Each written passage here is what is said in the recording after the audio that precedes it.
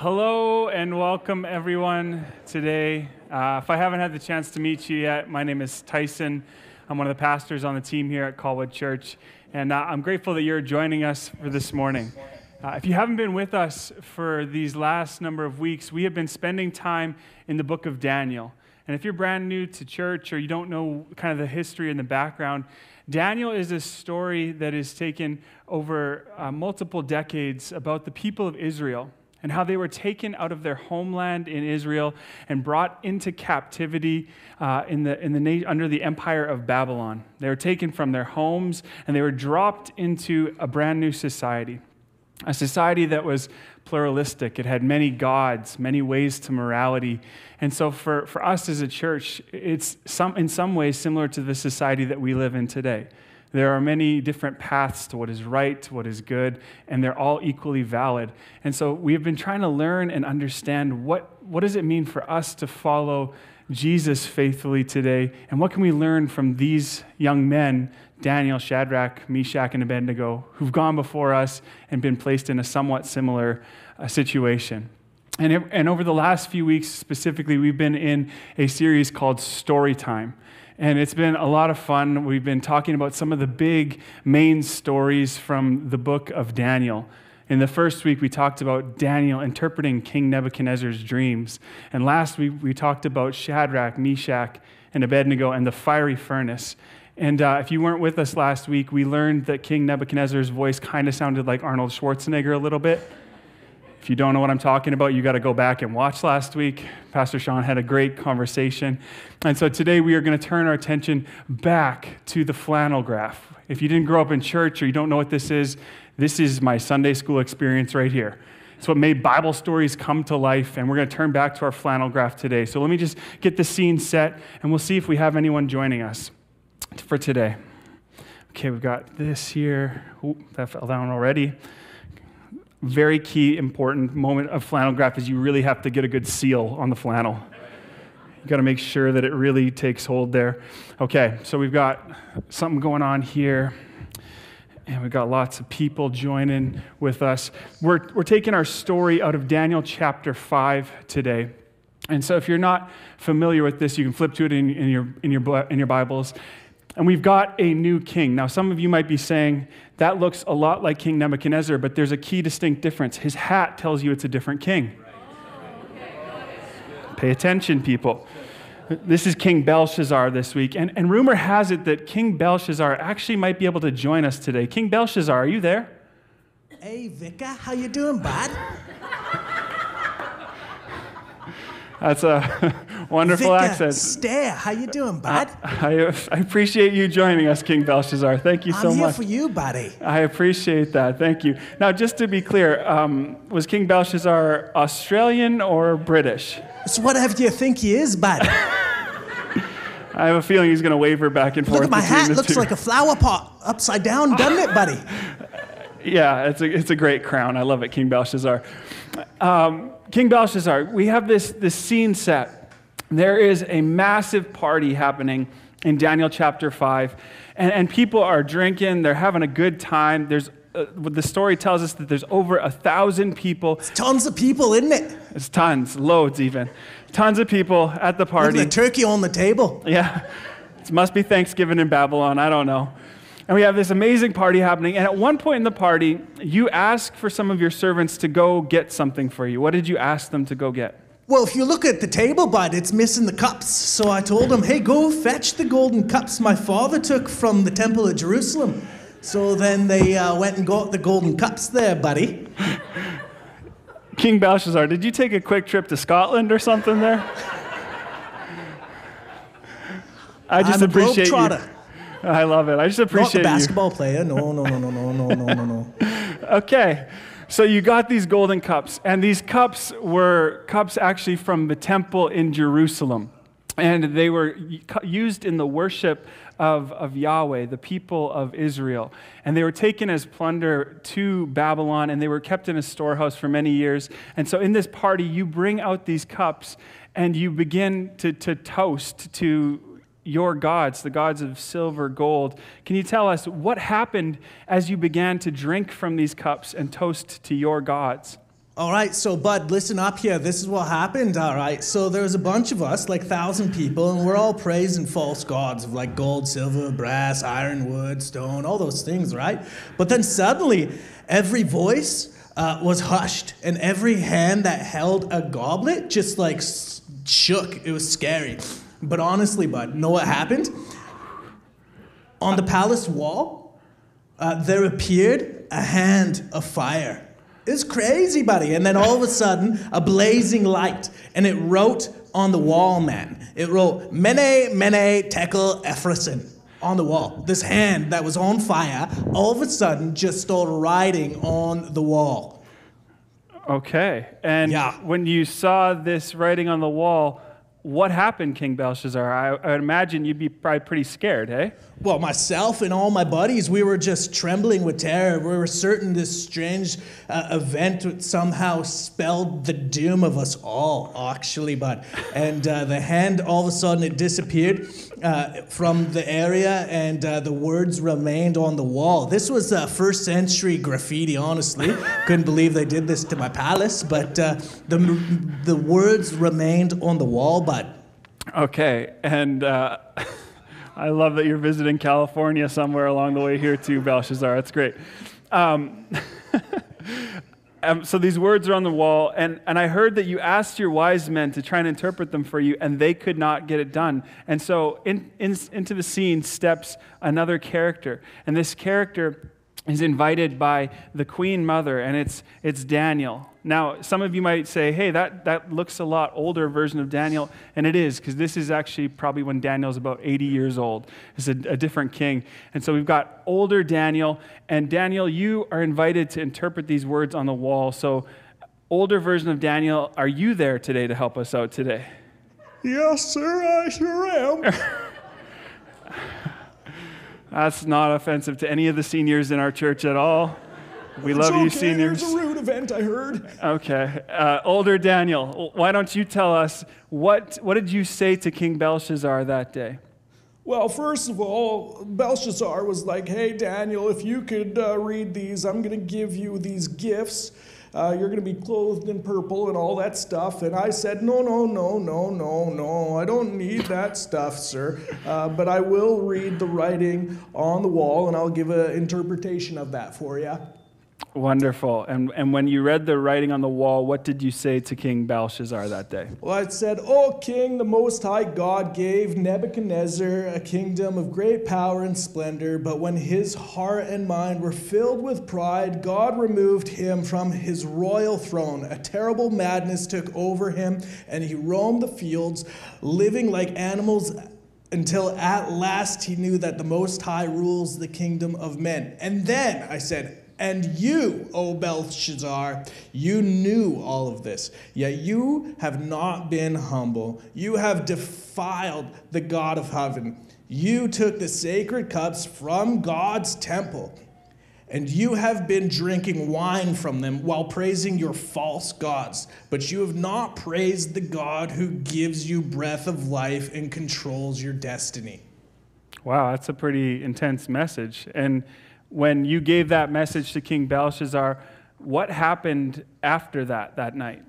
Well, I said to him, hey, this is what's going on. And then I told him what the words meant. And so I said, Mene means numbered. God has numbered the days of your reign, and they are ending. And I said, Tekel means weighed. You have been weighed in God's balances and have failed the test. Ephraim means divided. Your kingdom will be divided and given to the Medes and the Persians. And so here's what happened. We were talking together with him, and all of a sudden, later that night, the enemy soldiers came into the city, and Belshazzar was killed, just as I predicted. His kingdom was taken over by the people that I said would take over him. And at the end of the day, what you need to know there, Vicar, as Belshazzar calls you, God requires us all to be humble before him. Okay, thanks so much, Daniel, for that. I really appreciate you giving us Daniel chapter 5. Can we thank Belshazzar and Daniel for joining us? Thanks so much, and I'll do my best to be a vicar for the rest of this morning. Okay, goodbye, bud. Thank you. So there you have it. That is the story we are looking at today out of Daniel chapter 5. And we are looking at this story, and there's a couple kind of key elements that I want us to look at from this story. Two main things. The first is that there's a party that is happening. There is a massive party that is going on in this temple, and in this palace, and there's over 1,000 people who are a part of it. And one of the key characters we need to look at is this guy right here, King Belshazzar. We'll make him sit back down for this part. We'll let him off the hook there. So King Belshazzar is the king during this portion of Scripture. And if you don't know history, if you're not a history buff, King Belshazzar was actually not King Nebuchadnezzar's son. Your Bible might say that he is his son. And that's not a mistake. It's just in the language of that time, what is happening is that anyone who succeeded a king would have been labeled as a son. So Belshazzar is actually, his dad is Nabonidus. And Nabonidus had usurped the throne and killed one of King Nebuchadnezzar's grandsons who was on the throne. And it's most likely that King Belshazzar's mom was one of Nebuchadnezzar's daughters. And so we have this king, Nabonidus, who's taken over the throne, and about 7 years into his reign, he decides he wants to go out to an oasis in the desert and spend his time there instead of being in the capital in Babylon. And so he puts Belshazzar, his son, in charge of the whole kingdom. That's why in the story, when we hear that Belshazzar offers all those things to Daniel, he actually says, I'll make you third in control of the kingdom, because that's as high as he could offer, because he was only actually in second in command. And so that's kind of what's going on. That's our main kind of character for this portion of Scripture. This is the king, and he throws this massive party. And there's a lot of evidence that this was not just a normal party for what was happening. In the text out of Daniel chapter 5, we find that there was wives present, which is not normal, but it's not out of the ordinary necessarily. But there was also concubines present in this party. This is kind of a way of signifying that it's an attempt to make this party extra sensual and a very loose environment. The alcohol is flowing. People were probably scantily clad. And there's 1,000+ people in this frenzied and kind of crazy party that's happening. And so why is there so much chaos? Why is such an incredibly wild party specifically that night with over 1,000 people?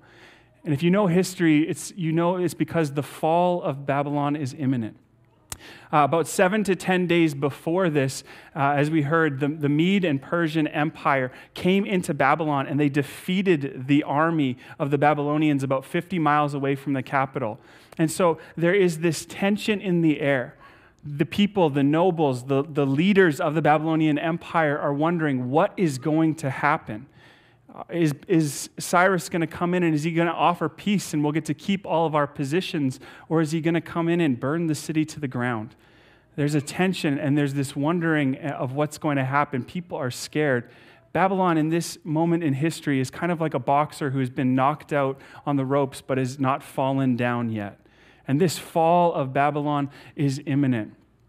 And Daniel, as he is entered into this party, he sees that there's this fall that is imminent for this empire. And one of the reasons why this fall happens is King Belshazzar asks for these cups. Now, you heard our British, Australian, Scottish person who was Belshazzar today talking about these cups and saying that he toasted to his gods of gold, silver, all of these different gods of Babylon at that time.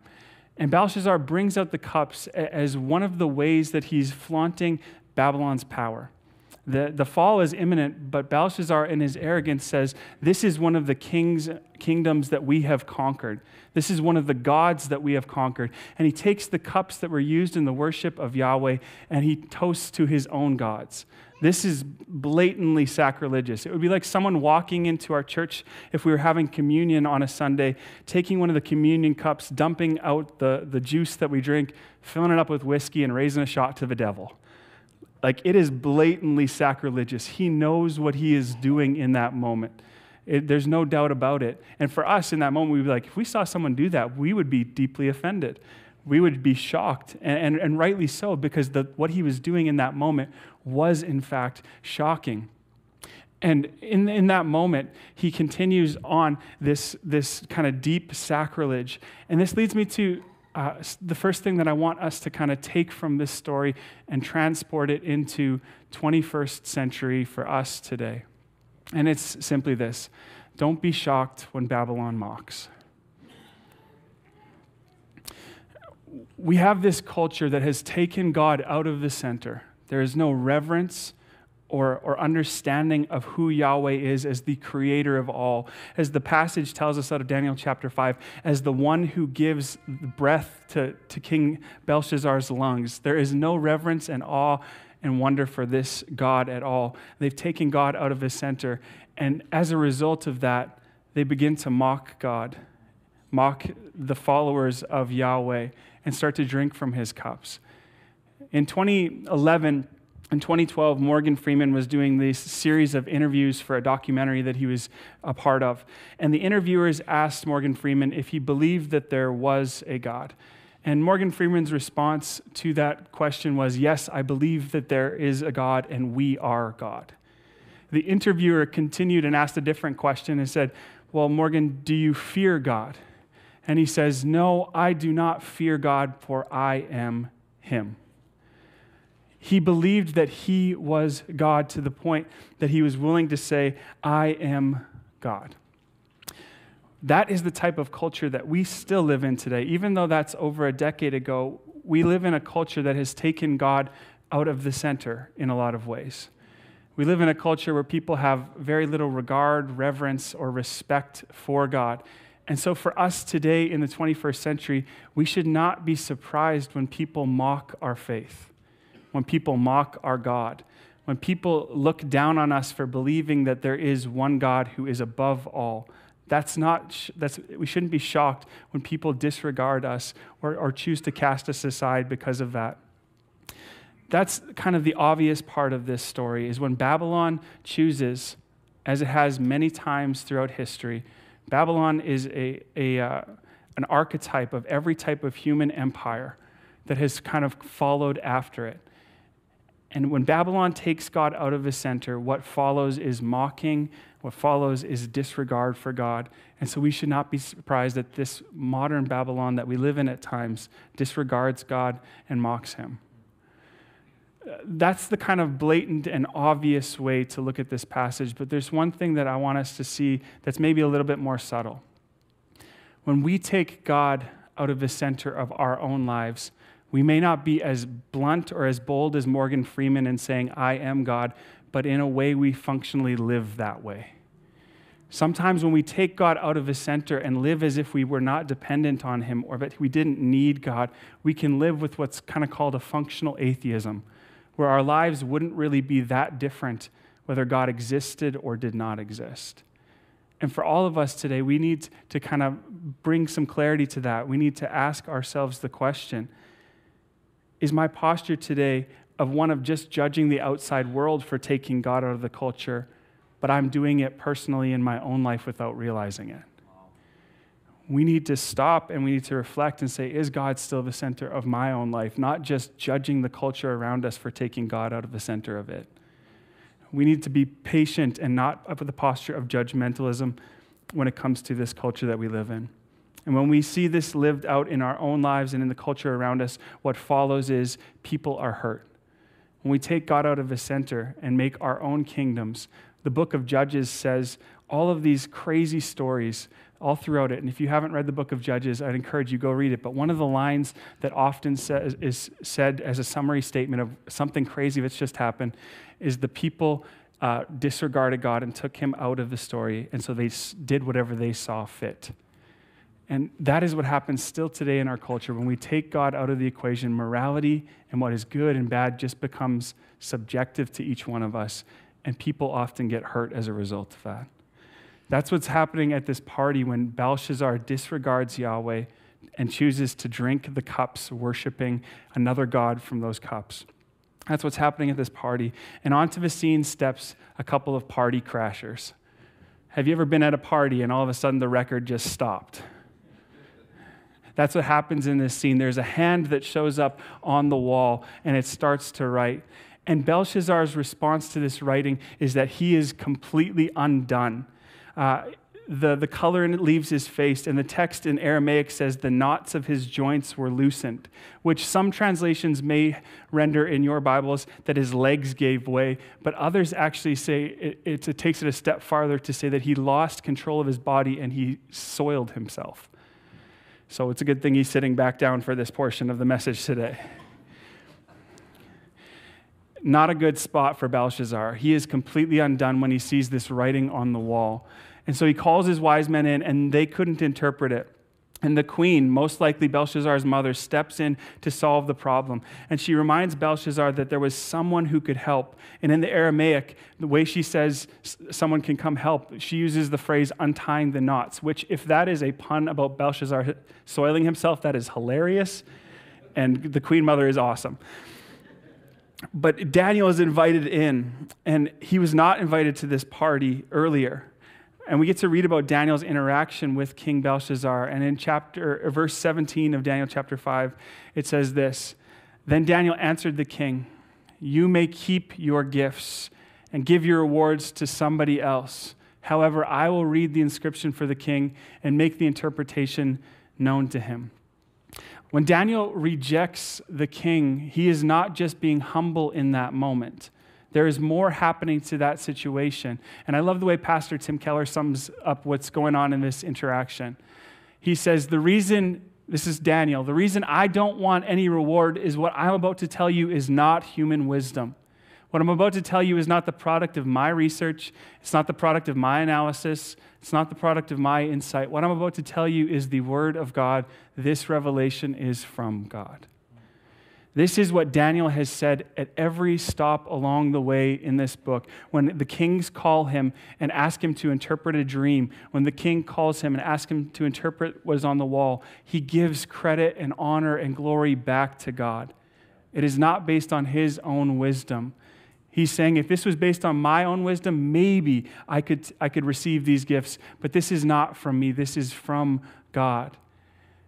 And this brings me to the second thing that I kind of want us to pull into the 21st century today. We need to start with God's word and his wisdom. Have you noticed that today when there's a problem or a puzzle kind of facing our world or facing our society, what is our response? Our response is, let's bring out the experts. Let's bring out all the experts. Maybe you've watched the news and so is an expert in this field, and he's come to give us his opinion on how we can deal with this situation. Well, this approach is not that different from Belshazzar. Belshazzar brings in the enchanters, the astrologers, the diviners, all of the experts in that day. He brings them in, and they cannot read what the writing on the wall is. The titles might be different, but the approach is still the same. We start with human wisdom, thinking that it will give us the answers we are looking for, thinking that it will help us to interpret what is written on the wall, and it doesn't get us any further ahead. Just like Belshazzar's team, we often struggle to read the writing on the wall today because we don't start with God's word and God's wisdom. In Proverbs chapter 9, it says this, "The fear of the Lord is the beginning of wisdom, and the knowledge of the Holy One is understanding." If we want to start with understanding the world in a proper terms, we need to start with a proper reverence and awe and understanding of who God is. That is what the fear of the Lord is all about. Recognizing that God is God and over everything. And so if we start with human wisdom, we're missing the point. Now, don't misunderstand me. God uses experts. God uses people all the time to bring good things into this world. I'm not trying to say that the people who have studied hard and risen to the top of their field are not valued and important. They absolutely are, and God can use them. My contention for us today is, where is our starting point? Right. That's good. Is our starting point to start with God and seeking him to give answers to puzzles? Seeking him to help us when we need wisdom and discernment? Or is it to start with, what does Google say about this issue? That is my contention for us today, is to come back to the root of all wisdom, which is starting with an understanding of who God is. Daniel continues, and he goes on to say this to King Belshazzar. Your Majesty, the Most High God gave sovereignty, greatness, glory, and majesty to your predecessor, Nebuchadnezzar. Because of the greatness he gave him, all peoples, nations, and languages were terrified and fearful of him. And he continues and says, he killed anyone he wanted, and he kept alive anyone he wanted. He exalted anyone he wanted, and he humbled anyone he wanted. But when his heart was exalted and his spirit became arrogant, he was deposed from his royal throne, and his glory was taken from him. He was driven away from people. His mind was like an animal's. He lived with the wild donkeys, and he was fed grass like cattle. And his body was drenched with dew from the sky until he acknowledged that the Most High God is ruler over the kingdoms, and he sets anyone he wants over them. King Belshazzar gets a history lesson from Daniel chapter 4 as the first thing that he is told from Daniel. A history lesson that talks about how King Nebuchadnezzar thought that he was most powerful, thought that he was high above everyone, and thought that there was nothing that could touch him. And in that moment, he is actually sent out and driven mad to the point where he's in the fields grazing like cattle. If you want to read that story, you can read Daniel chapter 4. Neb had become arrogant and prideful and thought that there was no one above him. And in that situation, when he humbles himself and recognizes who God was, he is restored. And as followers of Jesus today, I want to encourage us, how we view the world is really important. Do we view the world as every good gift coming from God? Or do we think that it's just the work of our hands and that there's no one above us like Nebuchadnezzar? We can think that everything we have has been earned, and pride can begin to swell, instead of recognizing that every good thing we have in our lives is a grace that has been given to us by God. When King Nebuchadnezzar took himself out of the center and put God back at the center, recognizing his position and his power, God restored him. And then Daniel turns his attention in this story back to Belshazzar. So he finishes the history lesson, and he goes back and he says this to Belshazzar. But you, his successor, Belshazzar, have not humbled your heart, even though you knew all this. Instead, you have exalted yourself against the Lord of heavens. The vessels from his house were brought to you, and you and your nobles and wives and concubines drank from them.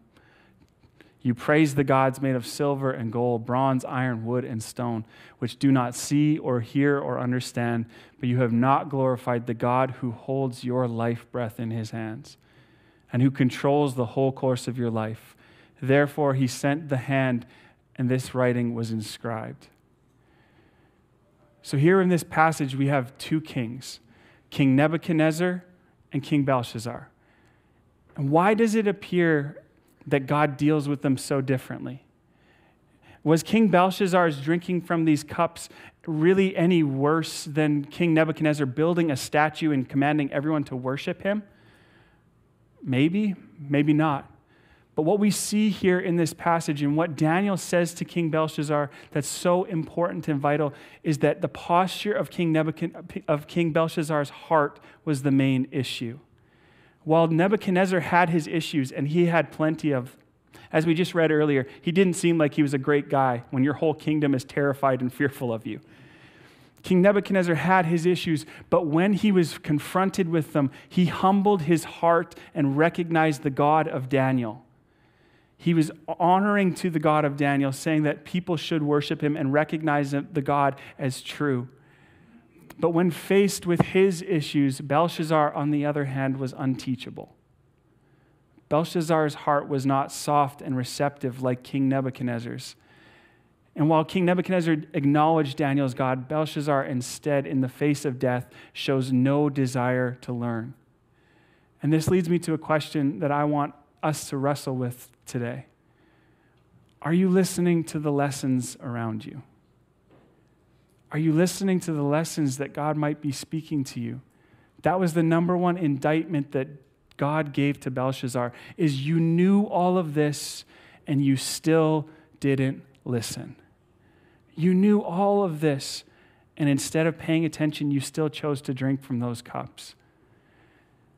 For all of us today, are we paying attention to what God is trying to speak? And do we have a soft and repentant heart like King Nebuchadnezzar, or have our hearts towed closer to being more like Belshazzar, where we are ignoring what God is trying to speak to us?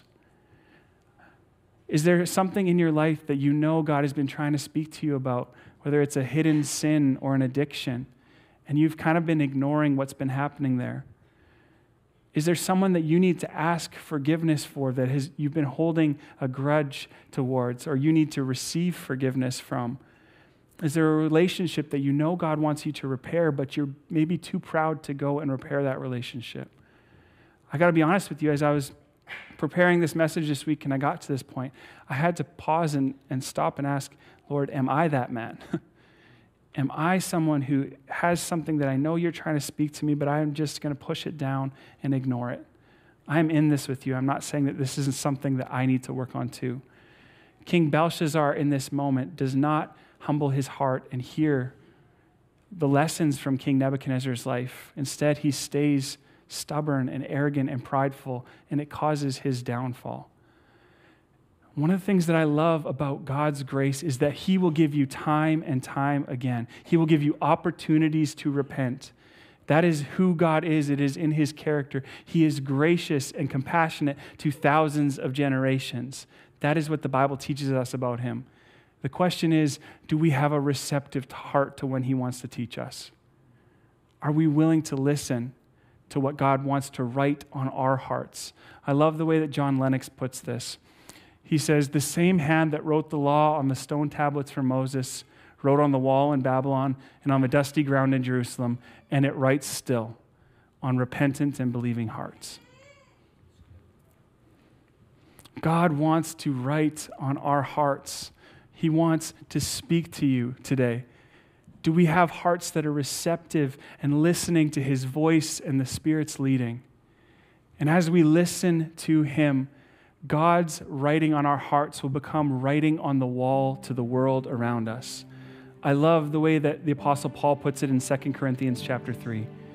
He says, and you show that you are a letter from Christ delivered by us, written not with ink, but with the Spirit of the living God, not on tablets of stone, but on tablets of human hearts. God has written on your heart. And when we are repentant and humble before him, he is continuing to write words on our hearts. And then he chooses to take and use a community of people with his writing on our hearts as his letter to this world.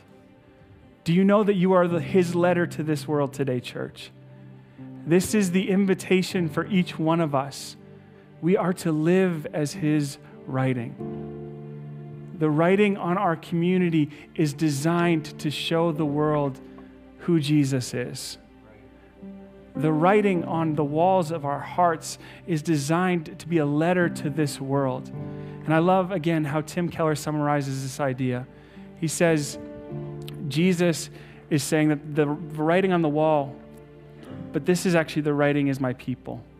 I've created a community in which people's lives are being changed. I've created a community in which they are not subject to insignificance anymore, so they're not hurting each other. They're not trampling on each other, they're loving each other, and they're loving you. They're changing lives through my word. That is how I want the world to see its kingdom is coming down. The kingdom based on self-glorification and coercion is coming down. This message that is written on us is a message of hope. Our part in the story is not to be a judgmental voice to this world around us. Our part in this story is to be a message of hope to this world that so desperately needs it. So as we draw to a close today, let me just ask you this question, last one simply. What is the writing on your heart saying to those around you? This is why we have to have humble hearts that are receptive to God's teaching, because none of us are perfect. Well, maybe, are any of you perfect today? Maybe some of you who've been in this church for a really long time. You're pretty close. But for me, and maybe other people who'd be honest in the room today, we know that we still have a long way to go. We're not called to perfection. We are called to have repentant and humble hearts so that when God speaks to us and leads us into more life and the hope that he has for us, we can be his letter more clearly to the world. That is what he is inviting us to today. This is why we need teachable and humble hearts, not just for ourselves, but actually for the sake of this world that he has planted us in today. We are invited to live as his writing. And when people come up to us and ask us, like they asked Daniel, what does this mean? What does this writing mean? We can point them back to the King. We can point them back to Jesus, and we can say, this is what my life means. That is the invitation for each one of us today, to invite people to another banquet. Not the banquet like Belshazzar was throwing, but the great banquet feast with our true King, Jesus. As we come to a close for this morning, the team is going to lead us in a song, and it's a very simple song. It's an older one, but it's a song that's all about our heart and our posture. And it's a song that just says, I'm coming back to the heart of worship. So for those of us in the room today, maybe you recognize that God has not been the center part of your story right now in this season. This is an opportunity for you to come back to that heart posture, placing God at the center. And so as Bethany and the team leads us in this song, I just encourage you, you can stand, sit, whatever you want to do, but I encourage you in this moment to just enter into offering your heart back to God right here and right now. And as the song comes to a close, I'll come back up and finish this morning's gathering. So if you'd like to stand, you can stand and worship now.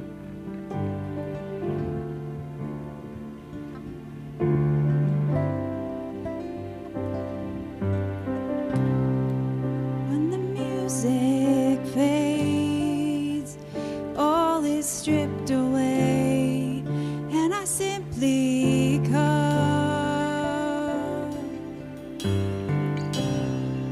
longing just to bring something that's of worth that will bless your heart.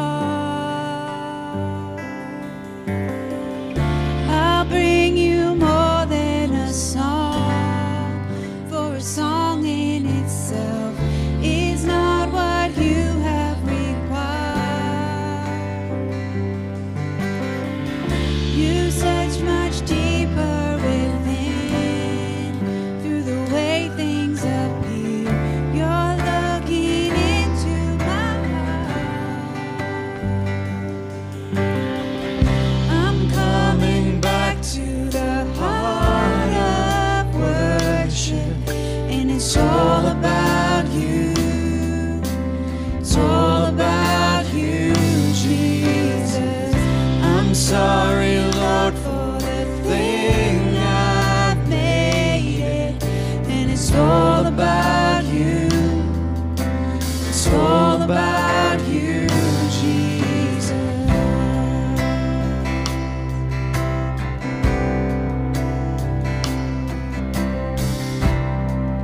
King of endless worth, no one could express how much you deserve. Though I'm weak and poor, all I have is yours, every single breath.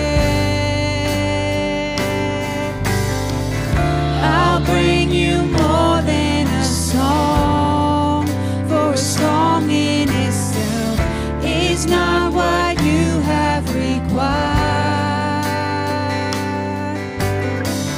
You search much deeper within, through the way things appear. You're looking into my heart. I'm coming back to the heart of worship, and it's all about you. It's all about you, Jesus. I'm sorry, Lord, for the things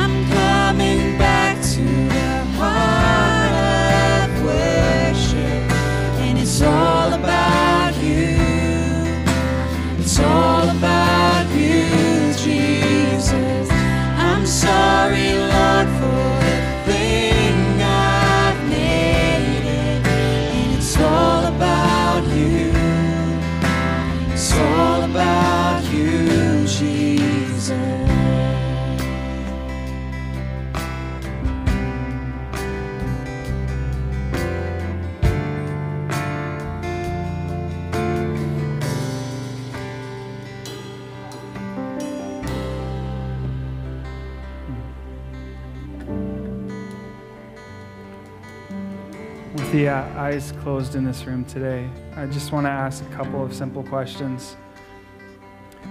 We believe that we are whole and embodied people, and what I mean by that is when we ask someone to put up a hand or something like that in an act of worship or in an act of response, it is what's going on internally being expressed externally, physically.